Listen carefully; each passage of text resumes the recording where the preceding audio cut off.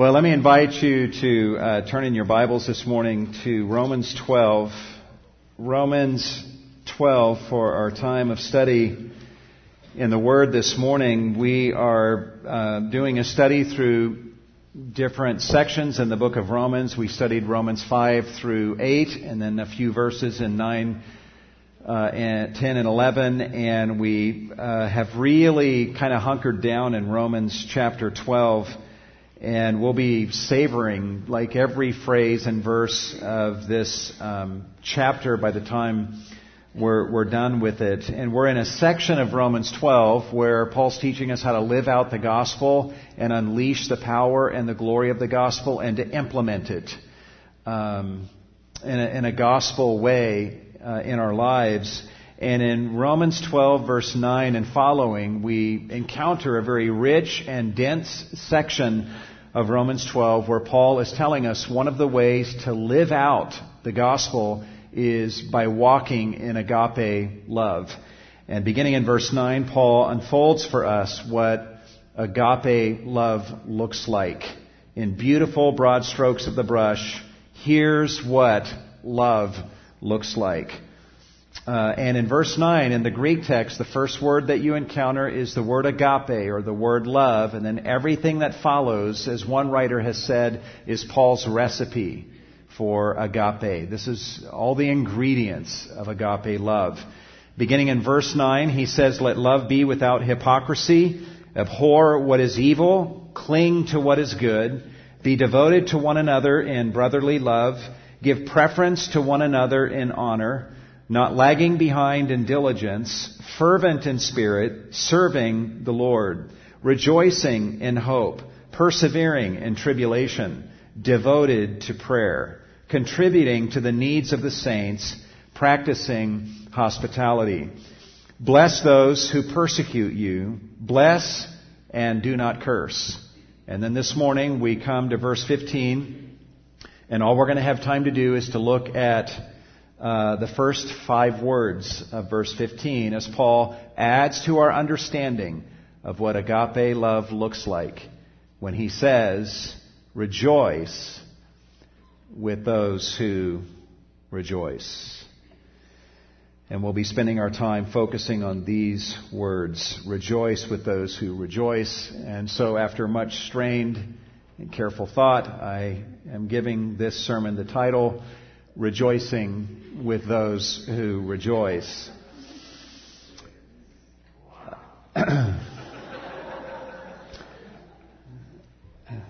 It's a gift. It's a gift.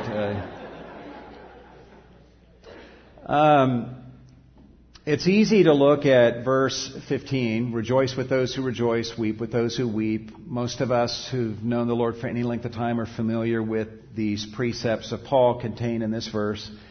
Some might think they sound like just kind of helpful, somewhat pious platitudes that are kind of good to add to one's life. But these 2 challenges in verse 15, and the one we're going to look at this morning, to rejoice with those who rejoice, as I've pondered them, they have a way of really searching you out all the way to the bottom of who you are. And as you try to understand the ramifications of what Paul is telling us when he says rejoice with those who rejoice, and then you set about to living that out, I'll tell you, this will give you a good scrubbing on the inside. And I think we'll get a taste of that this morning. Just this injunction to rejoice with those who rejoice is absolutely loaded, as I think we'll see this morning. And let me just make a few statements so that you understand how important this is. One statement would be this, that a failure to rejoice with those who rejoice will ruin you and reduce you to a spiritual invalid. This is not just some nice, pious sentiment and so, okay, I think I'll add this to my life. No, this is critical. If you do not learn how to rejoice with those who rejoice, it'll destroy you. Saying it another way, you will never be a consistently happy person until you learn to rejoice with those who rejoice. Your own happiness depends upon your ability to rejoice with those who rejoice. In fact, saying it yet another way, until you learn to rejoice with those who rejoice, you will be a frequently miserable, unhappy, discontented, jealous, envious person. So this is not just something to add to your happiness. This is part of the path to happiness. If you don't allow God to shape your heart through the gospel in such a way that you are rejoicing with other people as they rejoice, you will never find happiness. You will only find misery. What Paul is calling us to in this passage is absolutely critical, absolutely important, and absolutely impossible, as we'll see. As one writer says, to rejoice with others, even when we are deprived of their joy, requires a selflessness which only the power of agape can bestow. Apart from the renewing of our minds, such a commandment makes no sense. And apart from the indwelling of the Holy Spirit, it is impossible to realize. The converted heart agrees that this is the perfect love of Christ, but the flesh rebels, reminding us of the unfinished progress in our lives.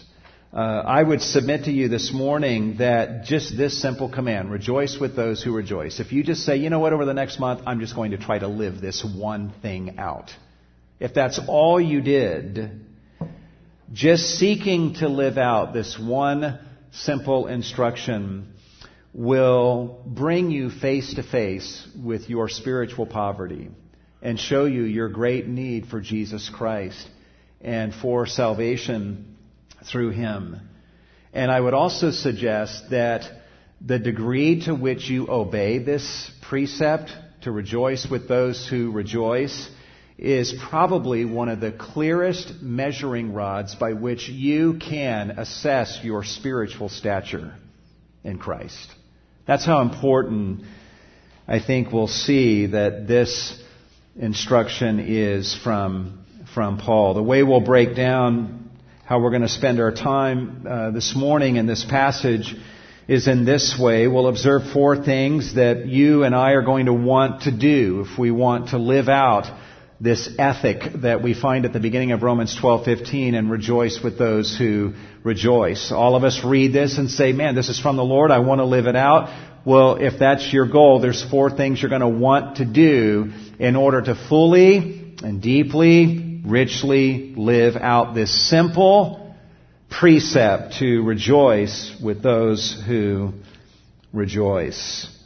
And the first thing you're going to want to do is understand that there are limits as to what you are to rejoice in. Paul would, if he were here, he'd want to caution you, because you might say, well, rejoice with those who rejoice. I guess that means that anyone that I ever see that is rejoicing in anything, I guess I'm supposed to enter into their rejoicing with them and rejoice with them in whatever it is that they're rejoicing in. And Paul would say, no, that's not what I am saying at all. There are limits to what you are to rejoice in. And we get a clear idea of what those limits are in the other love passage in 1 Corinthians 13, where Paul tells us in verse 6 that love does not rejoice in unrighteousness, but rejoices with the truth. He's telling us love feels. We would be wrong to say that love is an emotion, but we would also be wrong to say that love has nothing to do with our emotions. Love does emote. Love does feel, and it feels strongly to such a degree that it does not rejoice in unrighteousness, but it emotes. It rejoices in the truth. And we really didn't even need to go to 1 Corinthians 13:6 to know that there's a limit to those that we rejoice with and rejoice in. All we had to do was look at Romans 12:9, where Paul is describing for us what agape love is and how it behaves. And he says, here's what love is. It's no hypocrisy, hating the evil and clinging to the good. Love is discriminating. People walking in agape love, they know that there's such a thing as good and there's such a thing as evil, and they hate the evil and they love, they cling to, they hold on to that which is good. And so just from what we observe in verse 9, we would easily infer that when Paul is telling us to rejoice with those who rejoice, he's not telling us to rejoice with those who are rejoicing in evil or unrighteousness. We live in a society today where there's a whole lot of rejoicing in evil, and it is pronounced good and beautiful and commendable, and we are being constantly invited as Christians to join others in rejoicing in what the Bible says is evil, but what others are saying is good. But we know from Scripture that if people are rejoicing in sin, if they're rejoicing in immorality, we are not to rejoice with them in those things. If there are people that are rejoicing in gossip, and sometimes gossip is fueled by a joy in the failures of other people. In fact, write down this reference, Proverbs 24:17, where Solomon says, "Do not rejoice when your enemy falls. Do not let your heart be glad when he stumbles." And we live in a culture today where there's this pleasure in the stumbling of other people and public figures, because it's useful that they would stumble, and there's a glee in reporting on such things. There's even websites that are purported to be, official news sites, that so much of it is just gleeful gossip over the failings of other people and finding joy in that. And on a more narrow scale, that sometimes you may come upon brothers and sisters in the church, and they're in a moment of wrong-mindedness. They're talking about somebody else, and there's a pleasure that's palpable that they feel over the embarrassment or the failings of some other person. And Paul would say, when I tell you to rejoice with those who rejoice, what I don't mean, I'm not telling you to rejoice with such people as they rejoice in the stumblings of other people.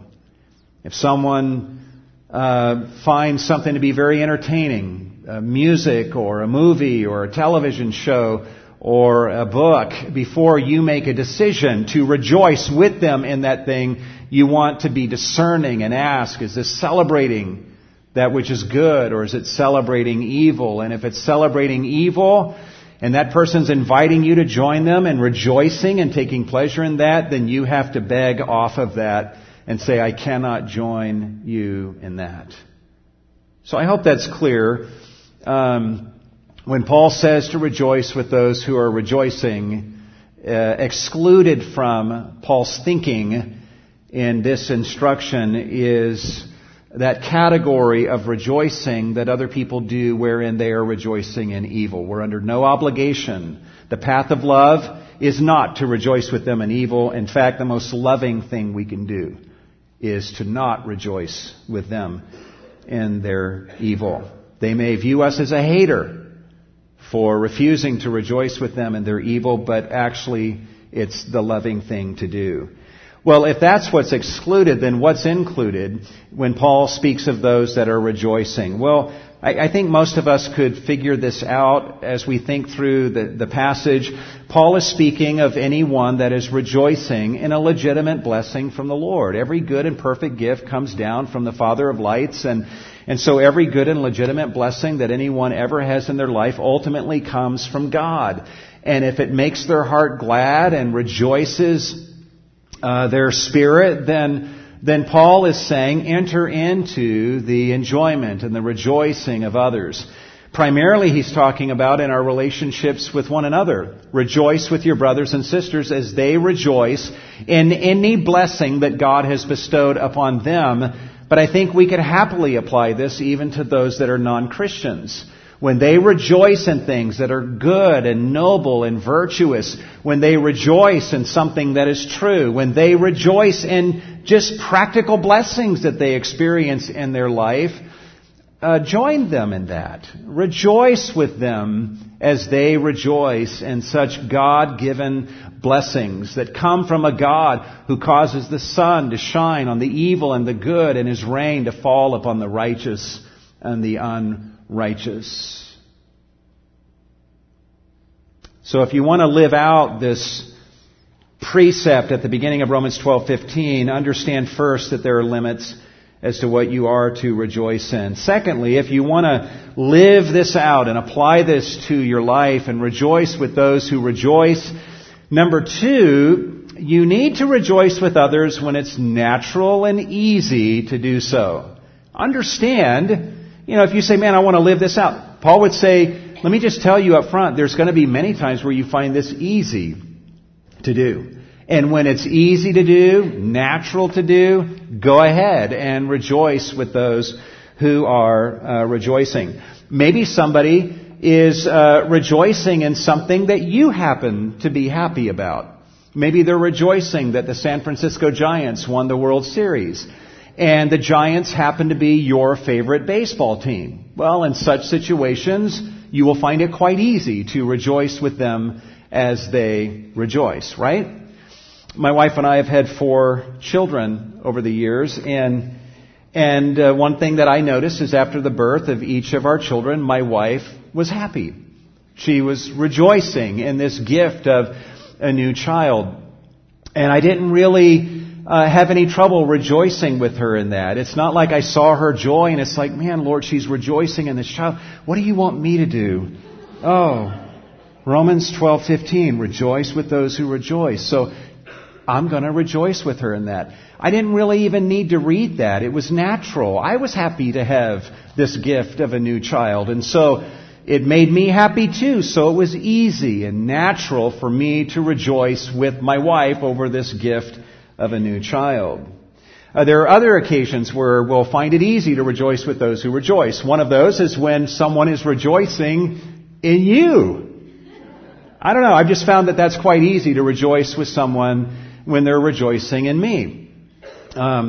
Someone may come to you and just say, man, I've just been thanking God for you lately, and last week when we spent time together, you said this and you did that, and you just have no idea how much of a blessing you were to me. The words you spoke were directly from God right to my heart and met a great need. And I cherish you. I celebrate you. I am rejoicing in the gift from God that you are to me. Well, in such moments, you're not pondering, what do I do in this situation? I know the Bible says I need to rejoice with them as they rejoice. So, okay, Lord, I'm going to obey you. No, you'll find it quite easy to do that. When someone's rejoicing in you or your ministry to them or some achievement that you've attained in your life that has been a blessing to them. And we could probably add to that list, but Paul would just say there are times where you're just going to find it very natural, very easy to rejoice with those who rejoice. And when those occasions come, live out the ethic that I'm laying down here and join them in that rejoicing as they rejoice. But Paul would move on to a third point and say that when I tell you to rejoice with those who rejoice, I'm calling you to something far deeper and more broad than just rejoicing with those who rejoice when you find it easy to do so. And he would say, what I'm also saying is rejoice with others when it is difficult or seemingly impossible to do so. The mistake that we can make is to read this, rejoice with those who rejoice, and go, oh yeah, I can think of times where I do that on a regular basis. And then we draw a circle around those occasions where it's easy, and we just assume that's all that Paul is saying. And Paul would say, no, it includes that, but I'm calling you to something that is agape. Something that is deeper and broader and actually far more costly. So I think we do well to ponder what lies outside that circle of those occasions where it's easy to rejoice with someone as they're rejoicing. What are those other kinds of moments that Paul is calling us to when he tells us to rejoice with those who rejoice? What are some of the other scenarios that are included in this injunction that we find here? Well, let me give you a few. When Paul tells you to rejoice with those who rejoice, this instruction includes those times when someone is rejoicing over a blessing that God has given to them that He's not given to you. Maybe it's something that you've always wanted and you've been praying for. God doesn't seem to be giving that to you, but this brother or sister shows up and lo and behold, God has given this thing that I've always wanted to this other person. Has that ever happened? Any of you? Okay, about 5 of you. No, seriously, has that ever happened to you that God has given to someone else a blessing that you wanted for yourself? And you guys then know that that's not an easy thing to do. Maybe you've always wanted a particular dream home and you've had to settle for the house that you're living in and you want so much more and you've actually prayed about it and you believe your motives are good and honest and sincere, but God doesn't seem to be giving that to you. But someone else from the church calls you up and says, I'm just so happy right now. God has just done a wonderful thing. And you're like, what is that? And they tell you about this dream home that God has provided for them. Maybe it's a dream car. You want a nicer vehicle and you can't afford it. But somebody else comes driving up in a brand new vehicle that's exactly what you wanted. And fellowshipping with some people in the church about this very concept this past week, they shared with me that one couple shared that they, for a handful of years, they wanted a child. And they prayed, God, give us a child. That was their dream. That's what they wanted, to bring up a child in the nurture and discipline of the Lord. And God never gave them a child. And yet they look around in the church and God seemed to be freely bestowing upon other people the gift of children. And it required a heroic, gospel-induced triumph for them to be able to step out of their grief and to enter into the joy of other people. Maybe you value a particular friendship with a particular individual and you want to be closer to that person and have a deeper friendship, but that's not really forthcoming. But then you observe that person becoming closer to another person, and that other person seems really blessed and rejoicing in that friendship with that friend that you value. In such moments, Paul would say, part of what I'm calling you to when I say rejoice with those that rejoice is to step outside of yourself and die to yourself and join them in rejoicing in the blessing that God has given to you, that at this particular point in your life, or that God has given to them, that at this particular point in your life, He may not have given to you. Just in all honesty, guys, has it ever happened to you that you received some really great news of some great thing that's happened in someone else's life, and it ruined your day? Both either before you were saved or after. Has that ever happened, that you've heard some really great thing that happened to somebody else, some great blessing, and it had the effect of ruining your day? Raise your hand. Okay. And I appreciate the honesty, and it just confirms to me that I'm speaking to the right audience here.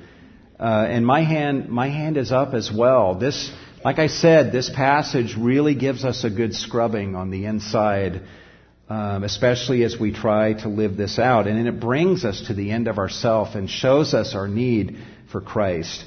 Let's add to the list this instruction to rejoice with those who rejoice is calling us to rejoice with people rejoicing when someone who, in our way of thinking, is less deserving than us has received some blessing that's greater than what we've received, or even equal to what we have received. It's funny, the comparisonitis that all of us can be afflicted with, and and we may evaluate, that I'm more deserving of some blessing, and then maybe God blesses us with that, and we're grateful, but we're kind of thinking, you know what, I had this coming to me. I've done the work, I've followed the rules, and I've obeyed God's word, and I've done this and this and this, and other people haven't, and so you know what, I was expecting this blessing. It's from God, I'm thankful, but you know what, 2 + 2 = 4, and the work I've done has brought this into my life. But imagine thinking that way, and then this other person over here who hasn't done the work that you have done. They haven't maybe been the parent that you have been. You've got these great children. You're like, well, of course I would have great children. I've been a great parent to them. But then this other parent over here that has not followed the rules, they've done so many things wrong, and yet you look at their children, and their children love Jesus. And your children are maybe wayward in one way or another, and these other children being parented by parents who are not as good at it as you are loving the Lord and going on for the Lord in a way that you may not see that your children are. In such moments, there can be anger, jealousy, bitterness, misery, and discontentment. Jesus tells a story in Matthew 20 about a landowner who needed some work done, and so he goes to some day laborers who were standing on the street and says, hey, you want to work for me all day? If you do, I'll give you a denarius. And they said, yeah, that'd be great. That's a day's wage, and that's fair, so we'll work for you all day and get a denarius. And so they start working, and about 3 hours into the day, the landowner goes out and finds some more laborers and says, hey, will you work for me for the rest of the day, and I'll give you a fair wage? And they're like, sure. And then 3 hours later, around noon, he goes out and finds some more workers and says, will you work for me for the rest of the day, and at the end of the day, I'll give you a fair wage. 3 hours later, he goes out again and finds some more workers, says, work for me for the rest of the day, and at the end of the day, I'll give you a fair wage. And then with 1 hour left in the work day, he goes out and finds some other laborers doing nothing and says, work for me for the next hour, and when you are done with your work, I'll give you a fair wage. You guys know how the story turns out, right? At the end of the workday, they all line up, and the landowner starts giving money to those who work the least. And to those who worked only 1 hour, he gives them a denarius. And those who work 3 hours, he gives them a denarius. And those who work 6 hours, he gives them a denarius.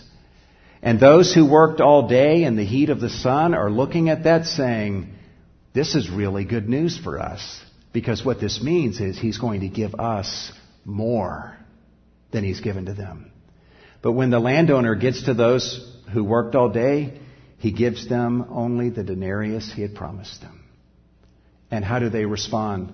Rather than rejoicing and receiving that which was promised to them, and rather than rejoicing in the blessing of those who got a denarius for less work, Jesus says in Matthew 20:11, when they received it, they grumbled at the landowner. See, they didn't like equality. I've talked to people at times who have said, I don't like the inequity that exists in the world and even in the church. I don't know why God blesses some people more than others. I wish God would just bless all people the same. But what the story Jesus tells indicates, guys, is that evil that's in your heart that gets mad when God blesses someone more than you, that same evil will be just as angry whenever God blesses someone equal to you, if in your opinion that other person is less deserving. There's something in all of us that wants to be preeminent, that wants to be first. Part of the pleasure of having things or blessings sometimes is the fact that we have more of a blessing than other people do. C.S. Lewis says it this way, pride gets no pleasure out of having something, only out of having more of it than the next person. We say that people are proud of being rich or clever or good looking, but they are not. They are proud of being richer or cleverer or better looking than others. If everyone else became equally rich or clever or good looking, there would be nothing to be proud about. And so there may be times where God has blessed us in a certain way, and we're kind of living in the good of that. And then there's someone else that in our opinion is less deserving, that God blesses equally or even more than us in a particular area. And that has the effect of ruining our day. But Paul would say, I'm calling you in such moments to die to yourself and rejoice with those other individuals as they rejoice in the blessing that God has given to them. Another scenario would be this, that Paul's call to rejoice with those who rejoice includes those moments when someone is rejoicing in the achievements or ministry of another person and not you. Maybe you're involved in some ministry and someone comes up to you and just says, man, I'm just so thankful for this ministry. And you're kind of half expecting that they're going to get around to really praising God for you. But instead, they start talking about another person involved in that ministry and just raving about how God has used that person in their life. And rather than rejoicing with this person who's rejoicing in the ministry of another person, you find yourself feeling miffed and upset, jealous and envious. But Paul would say when someone comes to you and they're rejoicing in the ministry of another person, you are to join them and rejoice with them in the ministry of that other person. Other scenarios, Paul's call to rejoice with those who are rejoicing includes those moments when someone is rejoicing in something that does not interest or affect you at all. Maybe you have no problem with what they're rejoicing in. It doesn't affect you. It doesn't interest you. And so it'd be easy to be selfish and self-absorbed and just disconnect and not care. And this, especially in parenting, can play itself out. Parents, when your children come to you and they're really happy and excited about something that's good and legitimate and rejoicing in something, even if it may not affect you and you're not even really sure why this is all that great of a deal, just come down to their level, enter into their joy, let them see their own joy on your face. I think in parenting, we parents would do well if a question that's in our minds that we're always asking with regard to our children is this: what are my children rejoicing in, and what are they grieving over? What are their joys, and what are their sorrows? Do you know what your children's joys and sorrows have been over this past week? Also, this command to rejoice with those who rejoice includes those moments when someone is rejoicing during a season in which you find yourself grieving. Does that ever happen? You're going through a season of tremendous pain and loss, and someone in your life is experiencing some great blessing. They may be experiencing blessing in the very area where you are grieving. Maybe you're grieving and hurting over a wayward child that's running from the Lord, and you're talking to some brother or sister in the Lord, and they're rejoicing with some great report that they have received about some great work that God is doing in their children's life, and wise decisions that this child is making that bring great joy to them. In your moments of grief, are you able to step outside of that and join them in rejoicing in what they're rejoicing in? It may very well be that the joy inside the heart of that brother or sister in your moment of grief, it may very well be that the joy inside of them that they're coming to you with may be part of the prescription of what God wants you to have to help you through your season of grief. Rejoicing with those who rejoice also includes those moments when someone is rejoicing in some blessing that you think is not as impressive as what you are rejoicing in. I see this a lot.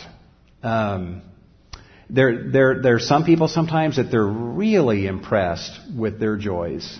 And it's all they want to talk about. They come up to you and they don't even really ask how you're doing. They're not the least bit interested in your story and what's going on in your life. They're just bubbling over with all these joys that they're experiencing. And that's great that they're doing that, but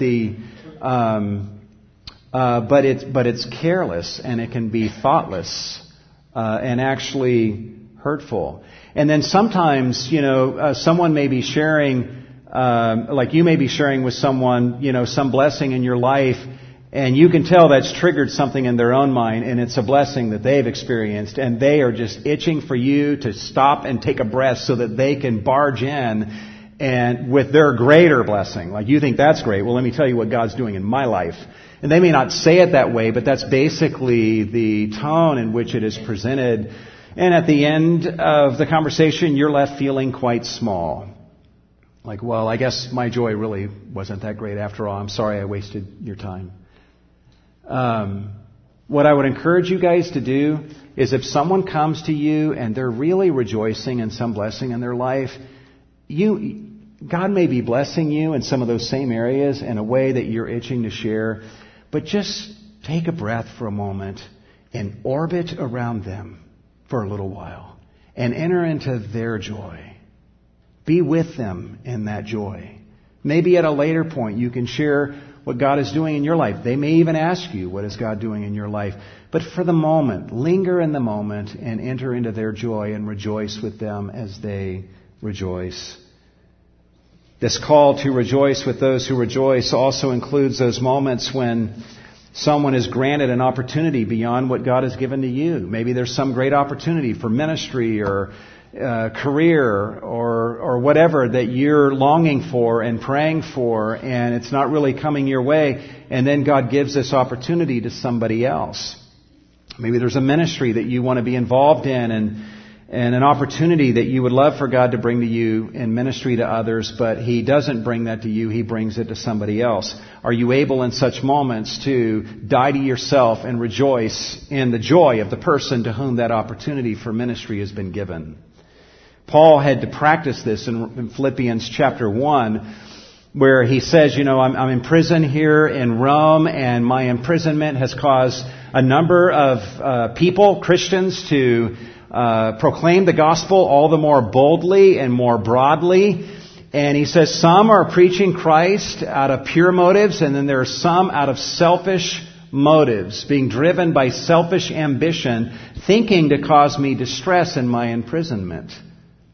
But he says, how am I going to respond? I'm in prison in these limiting circumstances. I would love for my circumstances to be different. I would love to preach the gospel the way these other people have the opportunity to, but I'm left here in this confining prison. And some of those preaching, I'm naturally very happy for them, and then some, they don't even seem quite deserving to me. There's selfishness that's driving their motives, at least in part. But Paul says, here's what I'm going to do. Whether in pretense or in truth, Christ is being proclaimed. In this I will rejoice. Yes, and I will rejoice. You almost get the sense that he's talking to himself here. I'm going to rejoice in this. Yes, I'm going to rejoice in this.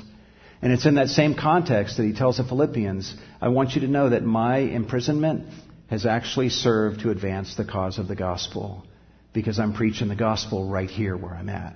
And I love that. Rather than begrudging people broader opportunities that they had and saying, man, I wish I was out of prison and I could do what they're doing. Rather than doing that, Paul looked around in his confining circumstances and said, I'm going to make the most of this, and I'm going to preach the gospel right here where I'm at and make the most of the opportunity. It's easy for us to get so caught up in looking at the opportunities of others that we end up squandering the opportunity that right now exists right around us. It may not be the opportunity that you would have drawn up on paper, but are you being faithful with the opportunity that God has given to you? The only way you're going to be able to do that is to be willing to die to yourself and rejoice with those who rejoice in opportunities that maybe you would want, but go ahead and rejoice with them in that and seize upon the opportunities that God has given to you. Let me just throw one more scenario at you guys. This is a tough one, that when Paul tells us to rejoice with those who are rejoicing, that includes situations where someone is rejoicing in God's forgiveness of their sins which they've committed against you.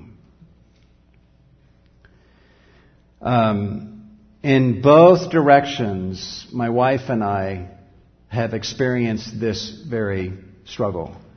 one spouse hurts the other and causing hurt, inflicting a wound. And then one of us may repent and seek God's forgiveness, even ask the forgiveness of the other, but the wound may still be there. And here we are walking on in the grace of God, rejoicing in His grace and forgiveness. And the wound is still left behind in the other person. And it's easy for the person who's been wounded to begrudge the other person the joy that they have. A more significant scenario, I've seen this happen where a man, and this can go either way, but I've seen it happen to where a man has committed adultery, committed sins in his marriage that have brought tremendous grief and wounds to the heart and the soul of his wife. And then God brings that man to a place of brokenness and repentance, and he cries out to God and receives the forgiveness of God, and he's just cherishing that, and he's now going gangbusters for the Lord. Other people in the church are rallying around that guy, and man, God loves you, and God's grace is amazing. And the wife observes her husband rejoicing in the grace and the forgiveness of God. And I've actually seen this happen. Their husband's joy in God's grace is their own worst nightmare, and creates an enormous struggle for the wife. And the big question she's now faced with is, am I going to join my husband in his joy in God's grace and forgiveness that God has given to him for the sins that he has committed against me and wounded me so?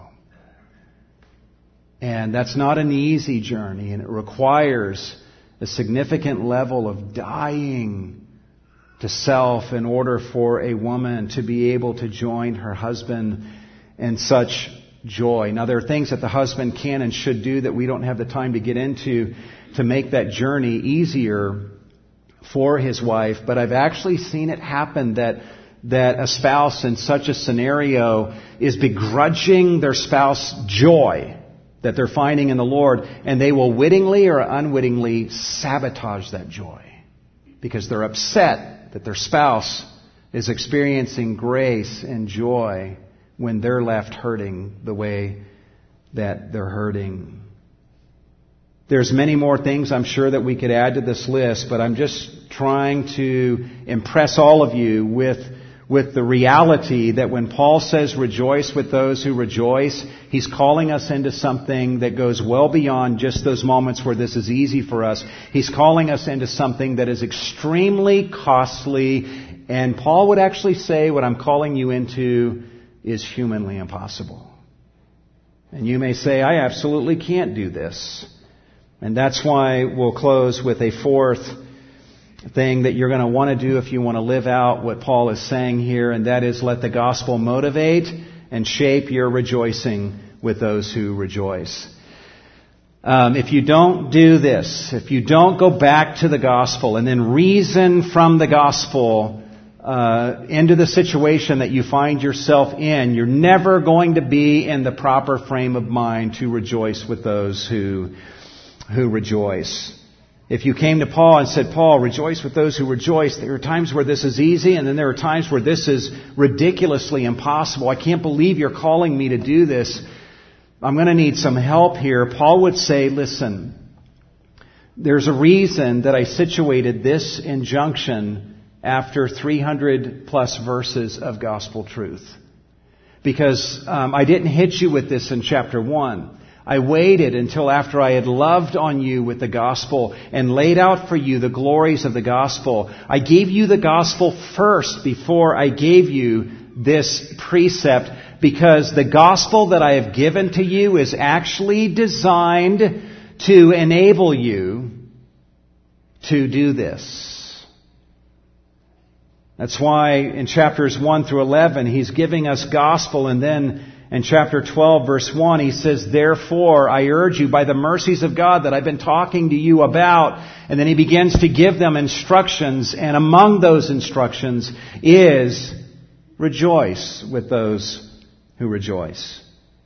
If we're going to become skilled and proficient at rejoicing with those who rejoice, then we must plumb the depths of the gospel and learn to think from gospel reality to those situations where joy is being called for from us in such a costly way. You can try to write these down. Here's just a few quick thoughts about how to think from the gospel to such moments. When you find yourself maybe jealous and envious, angry, discontented, just like, I know I'm supposed to rejoice with this person who's rejoicing, but I don't want to do this. How do I get myself or allow the Lord to get me into a frame of mind to where I want to do this?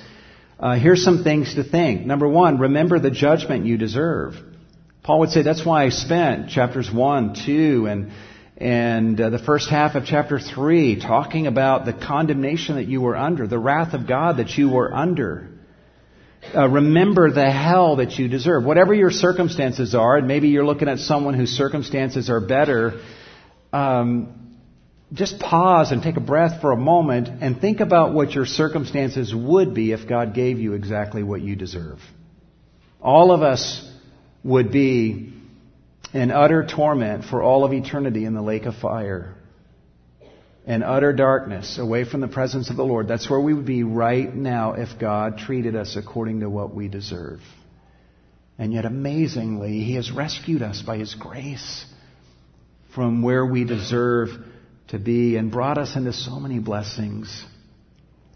When I find myself struggling with these very kinds of thoughts, I like to go back in my thoughts to reminding myself of the judgment that I deserve. I think sometimes the reason we get so finicky about comparing ourselves to other people and someone has a greater blessing than me is because we've never really been struck heavily by the weightiness of the judgment that we deserve and how amazing it is that we've been rescued. I mean, if something happened to you later today where I can't even think of a scenario where your life passes before your eyes and you're like pretty much positive you're going to die. And yet, amazingly, something happens to where your life is spared and you're like living in the relief of that. And you're like, man, I cannot believe how close to death I came and I've been rescued and I didn't die. I mean, you would then begin to appreciate everything. The blue sky and the air that you breathe, and you see your family again and you would appreciate them. And I know for a fact that later that day, if you see someone who has a greater amount of blessings than you do, you're not going to be finicky about that. Like, man, it's just a bummer that they have more than I have. No. You're going to be so blown away living in the relief of your deliverance from death that those things just seem puny by comparison.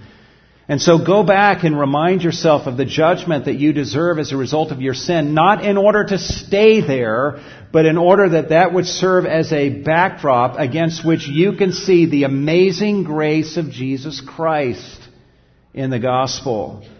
Move from there in your thinking to pondering all that God has done for you in Christ. You deserve God's judgment, and yet Jesus Christ came into this fallen, broken world, and He endured God's judgment for you. He took upon Himself the judgment that you deserve so that you can then put your trust in Him and be saved. And upon believing in Him, God gives you the forgiveness of sins. He justifies you. He declares you righteous. He delivers this amazing verdict upon your life and says, you are forgiven, you are righteous, and you are mine forever. And you know what? Anytime you want to come into my presence, you can come and talk to me. You can make whatever needs known to me. You can just come into my presence and just enjoy a friendship with me. Among those blessings in the gospel is the assurance that we have in Romans 8:32, that He who spared not His own Son, but delivered Him over for us all. Paul says, how will He not also with Him freely give us all things? God has already paid the ultimate price, given the ultimate gift. God would never insult His Son by failing to give us anything truly needful for life and godliness. And when Paul gives us that assurance in verse 32, he's not just simply saying that God will give you all things needful. He's saying God is giving you all things needful. And among those things that God is giving to you is even your lack. Your lack is a gift from God.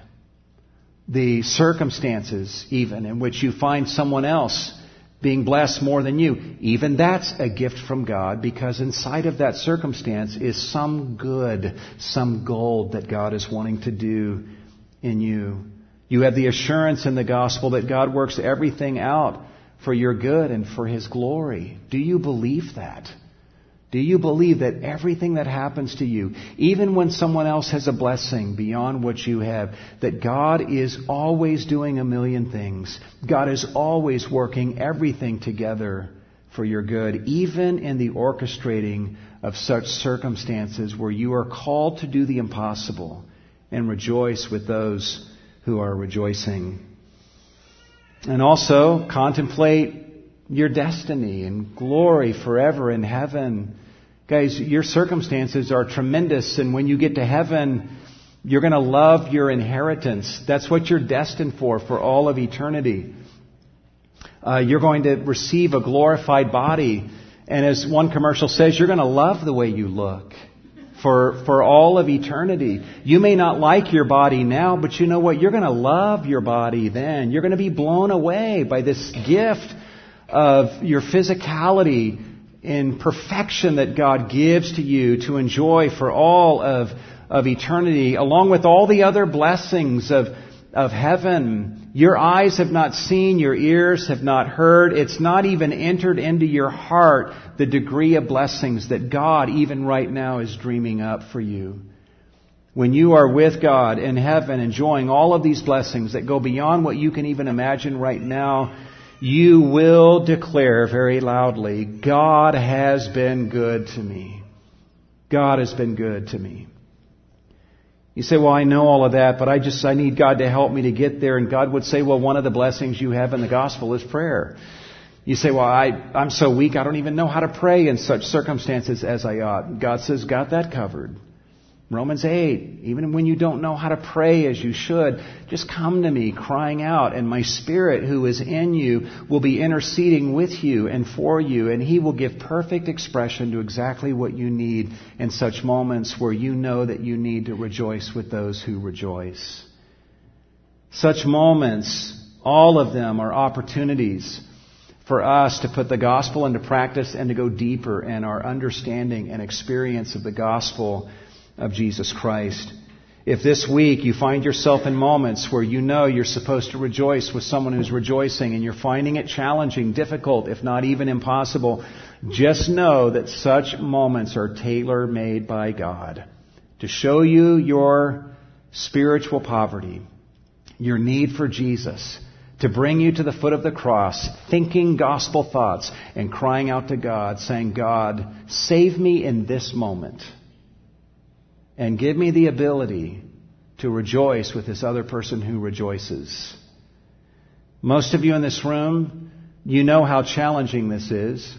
And most of you in this room also can point to moments where you did actually live this out. And you stepped forward and made a decision, by the grace of God, I'm going to rejoice with this person. And you know how delicious those moments are. So you have a taste of that. And a taste of a deeper experience of God, His grace, and His love. It deepens your own experience of the gospel. And Paul says that's what it's all about. And that's what I'm calling you into. Let's look to the Lord in prayer and ask God to help us to live this out. Lord, we just come before you this morning a needy people. We need your help. We need your grace. Your grace is absolutely astounding, amazing. And yet the evil that can surface in our hearts, Lord, it can trouble us. It can sabotage our ability to walk in your grace. And we just come to you, Lord, and confess our weakness, our ignorance, and our sin to you. We receive your grace, we receive your forgiveness, and we ask you to enable us to live out this particular precept of the gospel. And in the process to go deep into the experience of you. We know that terrible things happen when people don't rejoice with those who rejoice. Cain killed Abel because he did not rejoice with his brother and his blessing. Saul had an evil spirit come upon him because he did not rejoice with David over the anointing that was in David's life, and Saul did not rejoice with the people who were perceiving that anointing. And that jealousy that Saul allowed in his heart provided a huge landing place for an evil spirit to come into him and begin to torment him from that day on. It was jealousy that drove the Jewish leaders to hand Jesus over in death. It was the jealousy of the Jews that drove them to persecute Paul for daring to give the message of salvation and forgiveness and relationship with God to Gentiles who did not deserve it. Awful things happen when we do not live according to this. Our happiness depends upon it. Your glory depends upon it. Help us to live in the good of this and to live it out from day to day. Lord, we thank you for this opportunity to give of our offerings to you, receive these funds, and do much with them, Lord, for the glory of Jesus. We ask these things in his name. And all God's people said, amen.